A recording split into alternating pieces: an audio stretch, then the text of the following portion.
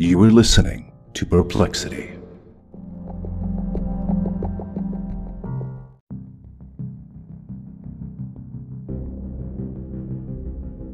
The devil is out and preying on her like a beast upon the flesh of the pure lamb. She ails as she must. She never waked this morning, but her eyes open, and she walks and hears not, sees not, and cannot eat. Her soul is taken, surely. Arthur Miller, The Crucible.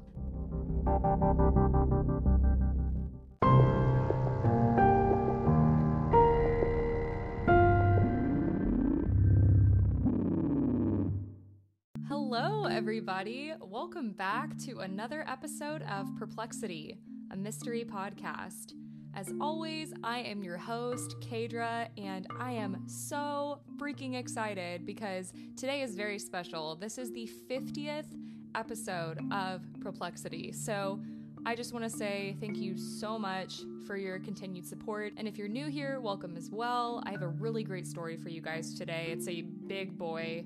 We are going to be talking about the Salem witch trials, as well as the lesser known but very interesting werewolf trials. Also, quick shout out to my sister for getting me this shirt for my birthday. It says Perplexity is my superpower, and she also got me these UFO earrings, so I had to wear this. Also, this is my first episode that I'm recording as age 30, so had a big milestone there, turned 30 on November 4th, so super excited, lots of celebrations going on. If you are new here, I tell tales every single week that have perplexed me, so if you love a good mystery that leaves you wanting more and you're watching on YouTube, hit that subscribe button and the notification button, or if you're listening on a podcast, add this show to your list, and please leave 5-star reviews. It helps so much. So, very quickly, before we get into this insane tale, I do have to give a trigger warning, as this podcast is not for children, and there will likely be some language and then, of course, some very unpleasant events and death, so listener discretion is advised, and all of the sources that were used for today's episode will be available in the show notes.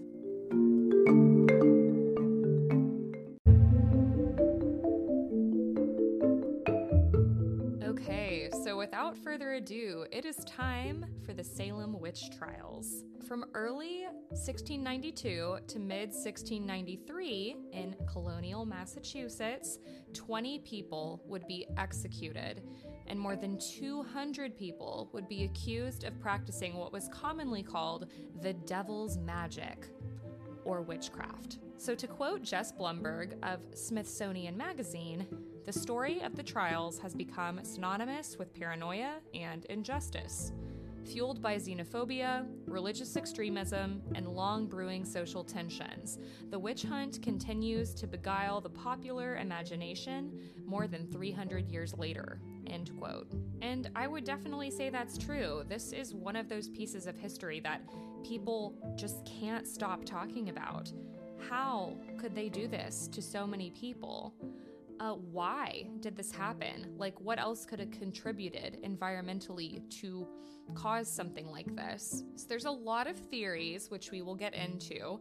During this time, obviously the incidence of people being religious was much higher, and many religions throughout the world, including Christianity, taught that the devil could give witches power to harm people. A mass hysteria, also known as the witchcraft craze, swept European countries from the 14th to 17th centuries, primarily Western Germany, the Low Countries, France, Northern Italy, and Switzerland.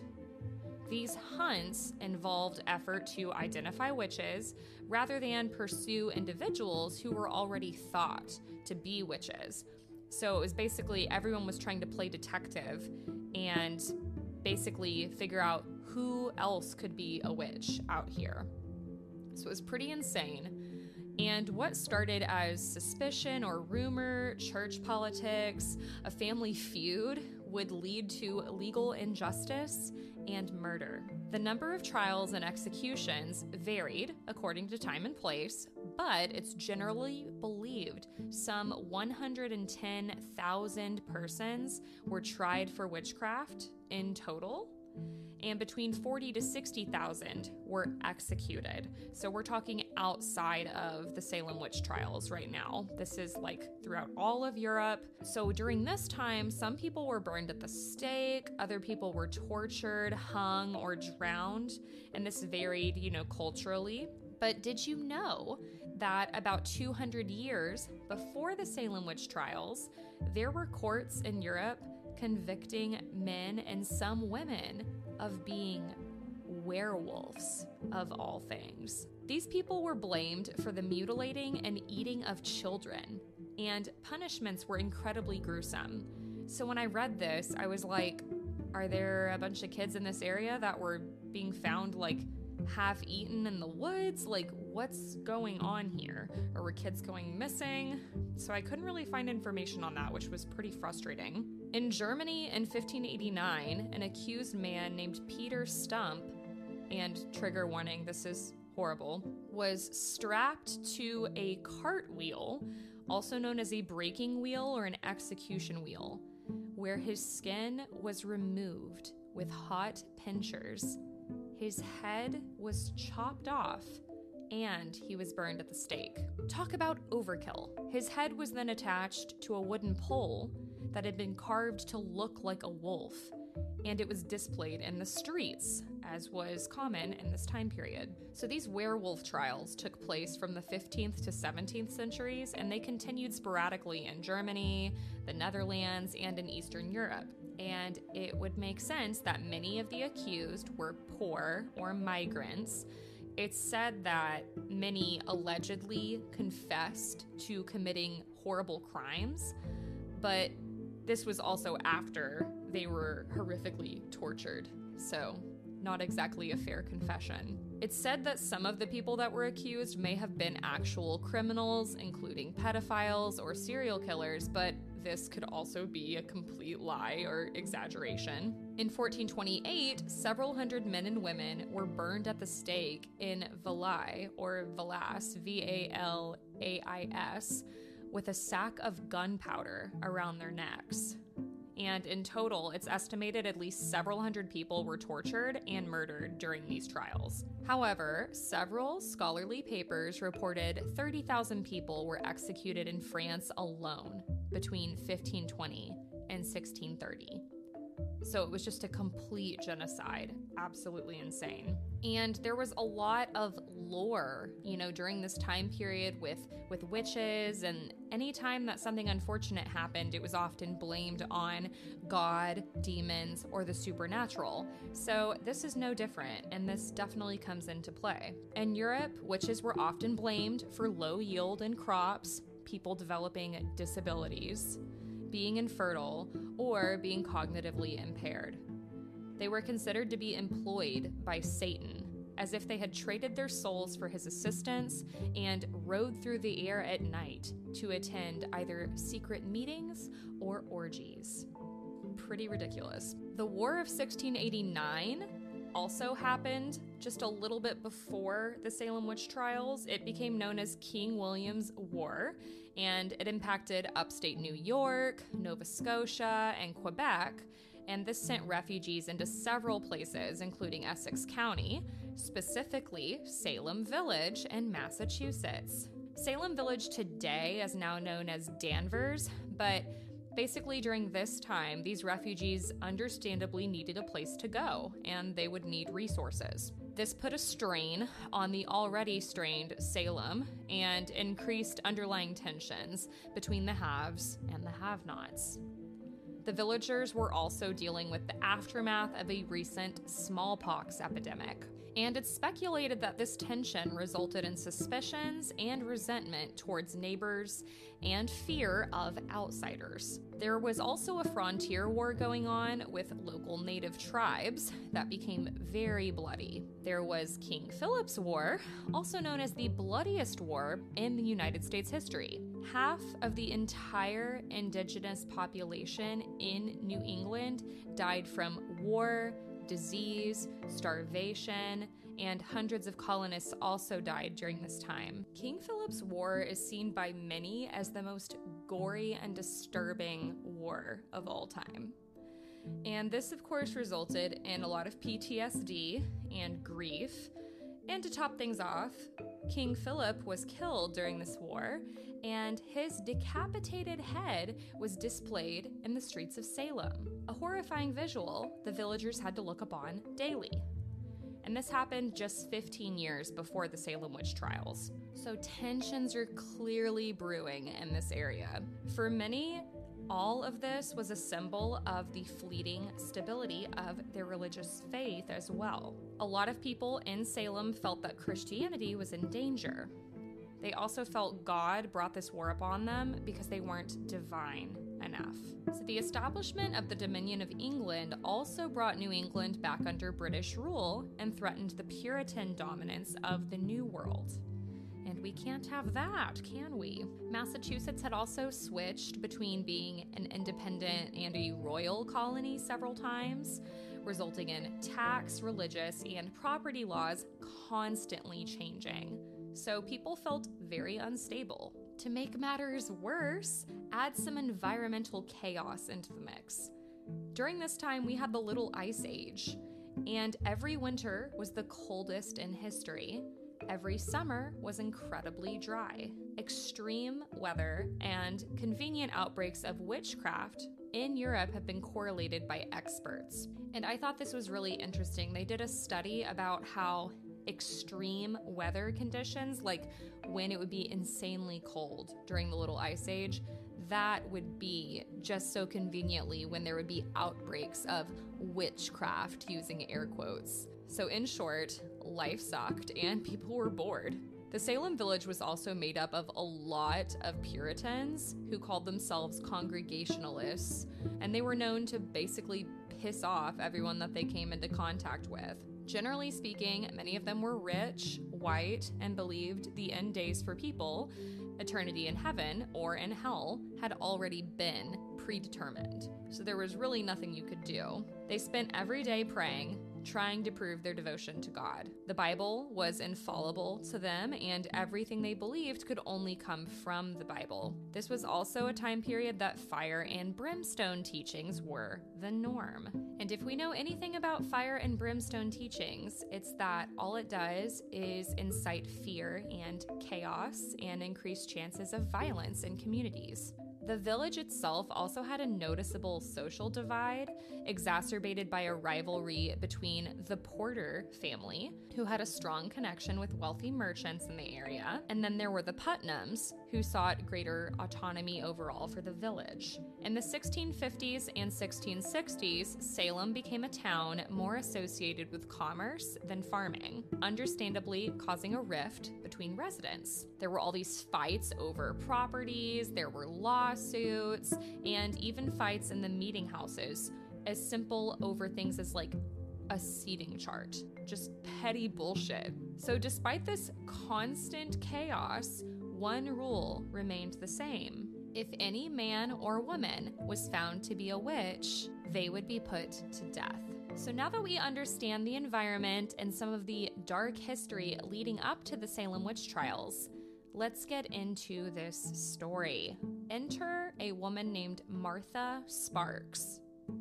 In October of 1691, just a few months before the infamous Salem witch accusations would begin, Sparks, a resident of a nearby town, would be accused of being a witch and would be thrown in prison. A local reverend named Samuel Parris, remember this name, would get word of this, and he began to tell his congregation that the devil was coming for Salem. And Paris was not a well-liked reverend. He had already developed a pretty bad reputation in Salem. He was known for being very rigid and greedy. And he was also a failed businessman, and he had a very orthodox Puritan theology that divided the Salem village congregation. People really couldn't decide how to feel about him, but it's not like they had another reverend to choose from. He also demanded a very high salary when he took this position, and he was known to give warlike sermons, so again, fire and brimstone.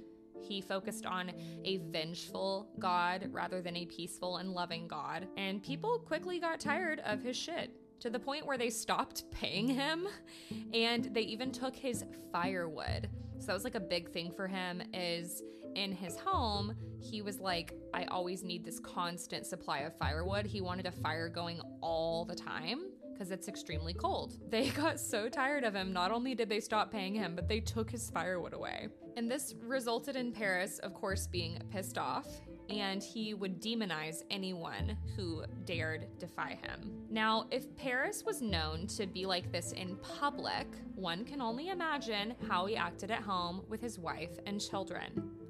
Now, of course, this is just speculation, but keep this in mind as I continue to tell this story. He was losing his salary, and a harsh winter was on its way. By the time that it was January of 1692, very weird things started to conveniently happen in Samuel Paris's home. So Paris's daughter Betty, who was only 9 years old, and his niece Abigail Williams, who was 11 years old, suddenly began to scream, throw things, make really strange sounds, and contort their bodies in strange positions. They also complained of being bit and pinched constantly, and they blamed this on invisible specters. The children were then evaluated by a physician, Dr. William Griggs, and it was chalked up to some type of supernatural possession with a diagnosis of bewitchment. Can you imagine if that was a medical diagnosis today? Bewitchment. So January 12th, a woman named Alice Parker was found lying in the dirt and snow in this area, seemingly dead. But she had a history of what they called fits of unconsciousness. She had epilepsy. It was seen as a sign of the devil during this time. People were scared to touch her out of fear of catching this mysterious, devilish ailment. But men eventually mustered up the courage to pick her up, take her home, and put her to bed. But when they laid her down, the men claimed that she suddenly shot up out of bed and began laughing hysterically. Not long after this, there was a 12-year-old girl in Salem Village named Ann Putnam Jr. who began to have similar behaviors to the two young girls in Samuel Paris's family. There were also several other children that began to act strangely: Mercy Lewis, Elizabeth Hubbard, Mary Walcott, and Mary Warren. Word of these very strange behaviors begins to sweep through the town, and it of course gains the attention of everybody, including two magistrates, Jonathan Corwin and John Hawthorne. So these two magistrates began to put a lot of pressure on local officials, and by the time it was late February, there were legal actions moving forward. So during the case proceedings, the young girls, they called them the afflicted, would blame 3 older women for their sudden and strange behaviors. These women, of course, were all women living in poverty, including Tituba, Sarah Good, and Sarah Osborne. Tituba was a slave of Samuel Paris, and Tituba's origins are debated, as if it really matters, but she may have been of Caribbean Native American heritage, and Sarah Good was a homeless woman. Sarah Osborne was an elderly, bedridden woman living in poverty, and a lot of people in the community did not like her. She was scorned because she had had a romantic situation with an indentured servant. So the magistrates interrogate these women, and it's not just for like hours. They interrogated them for days on end.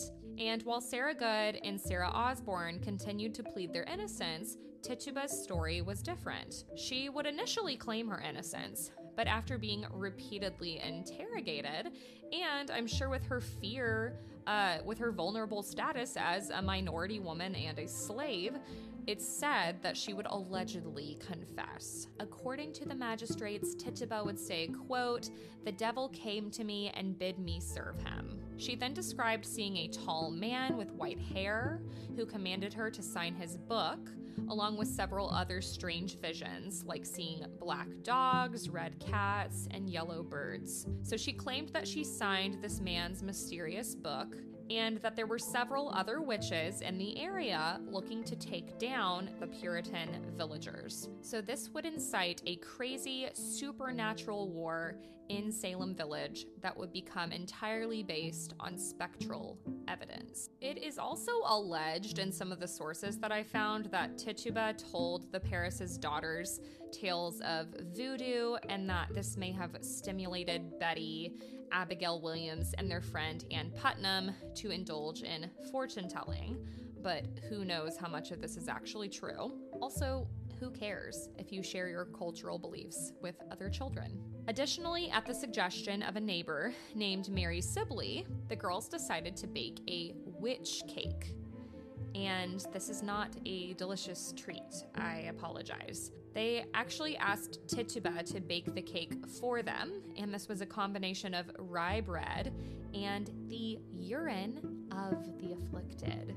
Delicious. And basically, I don't understand what the thought process was here, but they would bake this cake and they would give it to the family dog, and the dog would eat it, and this was supposed to somehow rid the afflicted girls of their attacks from this mysterious witch entity. It's also said that when the dog would eat the witch cake, it would somehow harm the witch. This is said to have absolutely enraged Samuel Parris, who called the act blasphemous. And he basically blamed everything on Tituba, or maybe the girls blamed it on her, and he believed them. Even though the affliction had started long before this witch cake had been baked, and it wasn't even Tituba's idea. She was simply doing what she was told to do. So this poor woman. And as this news and gossip would continue to sweep the town, paranoia would become worse and worse, and people began to mistrust each other. Everyone was just constantly looking around like, who did this? Could it be you? Could it be you? Could it be you? It's like all the tensions are building. Other girls and young women also, of course, began to appear afflicted with the same ailment, so like a classic case of mass hysteria, including Ann Putnam Jr., her mother, her cousin, Mary Walcott, and the Putnam servant, Mercy Lewis. So this is the infamous Putnam family that I had mentioned earlier. And Anne seemed to become afflicted the same day that Tituba baked the witch cake. Elizabeth Hubbard, a 17-year-old maid for Dr. Griggs, the doctor that examined the two girls at the beginning of the story, she also became afflicted. And it's known that Dr. Griggs brought tales of bewitchment home, as he was the only one who diagnosed Betty Parris and Abigail Williams. Martha Corey and Rebecca Nurse, local church attendees who were both active in the community, were also accused. Even Sarah Good's 4-year-old daughter, Dorothy, was questioned by magistrates. And when she was quiet and shy, not really talking to the magistrates, they took this as she must be hiding something. It's just fucking ridiculous. But many of the accused would prove to be enemies of the Putnams, and the Putnam family members and in-laws would end up being the accusers in dozens of the cases. A little convenient, don't you think? Additionally, the 6 girls that were the major accusers besides Anne were between the ages of 17 and 20, and all but Anne were servants and orphans with very difficult lives that were known to have a history of abuse. Many were also refugees with clear signs of PTSD. So just a bummer all around, man. By April of 1692, things started to get really bad. The colony's deputy governor, a man named Thomas Danforth, goes to these legal hearings. He takes some of his assistants with him, and this is when dozens of other villagers were brought in for questioning. So there's this special court with 7 judges known as the Court of Oyer and Terminer. I'm probably not saying that right. This was established by the governor, William Phips, in late May to basically handle these cases for Suffolk, Essex, and Middlesex counties. Oyer means to hear, and Terminer means to decide. So just a few days after this special court was established specifically to handle these witch accusations, there was a minister named Cotton Mather, and he wrote a letter to the court saying that spectral evidence should not be allowed to be admitted into the court. But wouldn't you know, the court would completely ignore this request. So the first alleged witch to be tried by this court was an older woman named Bridget Bishop, and she was labeled in the town as a gossip and someone who was promiscuous. And we can't have that, can we? She had also been accused and found innocent of witchery about a decade earlier. So this poor woman has to deal with this for a second time. And despite her begging and pleading and swearing her innocence, she was found guilty on June 2nd. She would be hung 8 days later on what became known as Gallows Hill on June 10th. And this would begin the many murders of men and women in Salem Village who were accused of either being witches or being complicit. So this continued in July, August, and September, with 5 people being hung in July, 5 more in August, and 8 in September. Among these were Nurse and Good.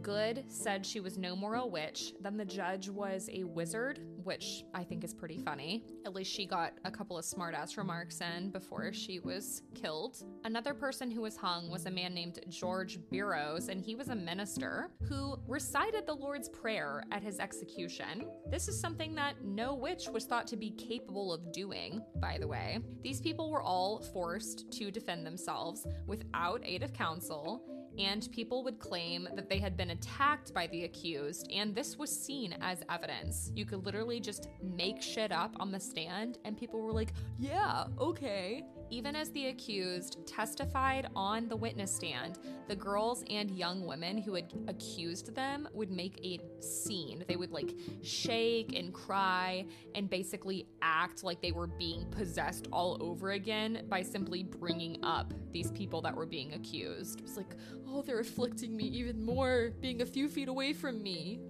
Just insane. And this, of course, was also seen as evidence.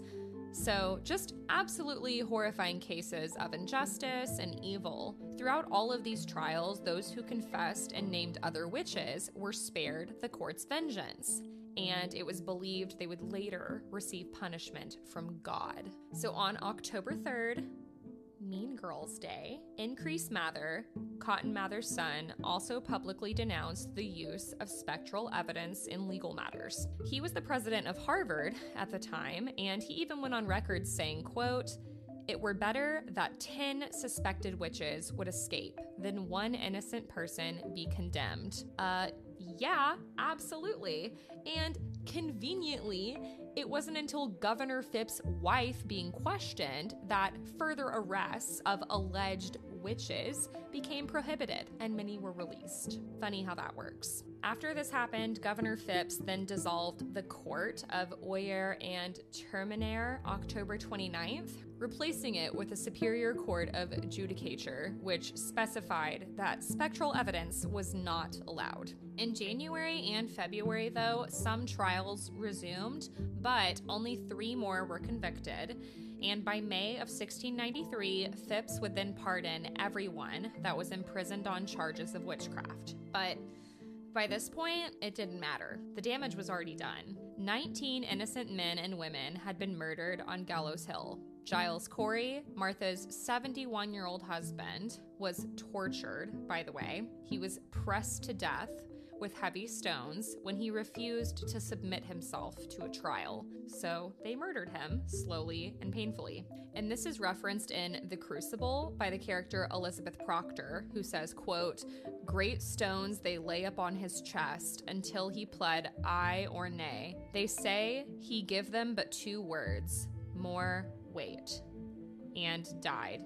It were a fearsome man, Giles Corey." End quote. And one of the sources that I read said that this poor man was slowly pressed to death over the course of a couple of days. It's a really, really horrible way to die. And he was just trying to protect his wife. 5 to 7 people would also die in jail, and I got mixed reports on the numbers, but I'm sure it was due to the inhumane conditions. Colonists in Andover and Salem Village had even murdered 2 dogs after they became convinced that the dogs were linked with the devil. So I guess their owners had been accused or something, and these assholes came and murdered their dogs. In the years that followed, some people that accused these poor men and women, including the judge, Samuel Sewall, and one of the young girls, Ann Putnam, would publicly confess that they had made grave errors and that they had a lot of guilt for what they had done. Massachusetts' General Court even ordered a day of fasting and soul searching, and this was on January 14th, 1697, which I feel like is the modern day equivalent to thoughts and prayers, like when someone says that after a tragic event. The trials were declared unlawful in 1702, and it wasn't until 1711 that colonials would pardon some of the accused, with the colony passing a bill restoring the rights and good names and compensating the families in £600. And it wouldn't be until 250 years later, in the year of 1957, that the state of Massachusetts would formally apologize. And it would take until July of 2022 to officially exonerate the last convicted witch. How ridiculous is that? This last convicted witch was Johnson, and she received an official pardon after a class of 8th graders started a lobbying campaign, which gives me hope for the future, but also, it's pretty fucking insane that it took this long and it took a group of 8th graders to actually make this happen. They clearly cared about this more than the state. And the last known execution for witchcraft would take place in Switzerland in 1782.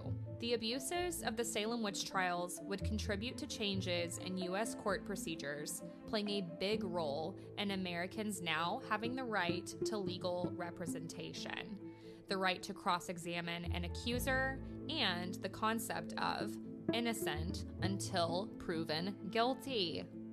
Wow, what a concept. We've also all probably heard the term witch hunt, which is still used today to reference a smear campaign directed against a person or a group holding unpopular views. And this is where this originated from. And of course, this historical tragedy has inspired many works, including the 1953 infamous play, The Crucible, which was written by Arthur Miller. So, kind of like what I was talking about at the very beginning, there are a lot of mixed opinions as to what could have caused all of this to take place. Some scientists have attempted to identify a medical cause for the afflicted's behavior, while historians have pointed to a very tense socio-political environment. I think this is also an example of classism at its worst and religious extremism. One interesting theory that came about in 1976, the post-acid age, was a study published in Science magazine by Linda R. Caporiel, which was ergotism. And this is a condition caused by eating foods containing the ergot fungus. She basically said that this may have been responsible for the afflicted's strange behaviors, as ergot poisoning is known to cause muscle spasms, vomiting, delusions, and hallucinations. However, ergotism also results in neurological damage like horrible memory loss, dementia, gangrene, and constant diarrhea, which does not seem to be mentioned at all in any of these accounts. And if people involved had been exposed to ergot for the entirety of 1692, they would have certainly suffered permanent cognitive impairment or dementia. The young girls responsible for the accusations are known to have lived normal lives after the trial and after the hanging settled down as well. So this whole theory, ergot can be found in rye, wheat, and other cereals. It grows when those types of grains get moist, and during this time, this would have been linked to the rye in the area. This was a communal grain for Salem Village. But again, this would have meant that the entire area of Salem Village would have been eating this same grain. So it doesn't make sense that only the afflicted would have had these symptoms and nobody else in the village. So today, this theory is considered extreme and unconventional to most, and I even fell prey to this because it became such a popular theory and it's just kind of become this fun fact that everybody says. So I thought that it was a valid theory, but turns out it's not. There also have been some other medical theories, such as asthma, Lyme disease, epilepsy, child abuse, which is similar to one of the theories in the Bell Witch haunting that I covered just recently, delusional psychosis, and an epidemic of bird-borne encephalitis, lethargica, and even sleep paralysis to explain some of the attacks on accused that took place at night. So people have even tried to say that this mass hysteria and people attacking these accused was because they were all suffering some type of mental illness or physical medical condition, but I think that that's bullshit personally. I think that we should be careful when we're pulling out these medical theories, because if we're not, this could result in excusing the clear classism, religious extremism, legal injustice, and tyranny that went on during this time. The girls' sudden and odd behavior also mirrored that of the children of a Boston family in 1688 that were believed to have been bewitched, a description provided by Congregational minister Cotton Mather in his book, and which may have been known by the girls and the village because, I didn't know this, literacy was incredibly high during this time period in order to be well read on God's word. One source even said that the literacy rate during this time period was even higher in this area than it is today, which is pretty insane. Other theories, could this have been conversion disorder, which is physicalized fear and anxiety? Hyperventilation can produce a cramped throat, suffocation, fainting, and even seizures, which could explain the girls' strange symptoms. Other modern historians have focused on potential jealousy, spite, or need for attention to explain these ridiculous behaviors. And we also can't forget that, like I said earlier, a lot of these girls had come from very traumatic situations. A lot of them were refugees. So, they could have been going through it. And they're very young. They're still, mentally developing. And this was a very tough time period to be growing up in. It has also become clear through other historical writings that it's quite possible these accusations could have stemmed from disagreements with a neighbor, someone looking at you wrong, there was a lot of mistrust and constant arguing, lawsuits going on in this area. But overall, the general consensus is that this seems to be one of colonial America's most notorious cases of mass hysteria. And that is the absolutely horrific and tragic story of the Salem and Werewolf witch trials.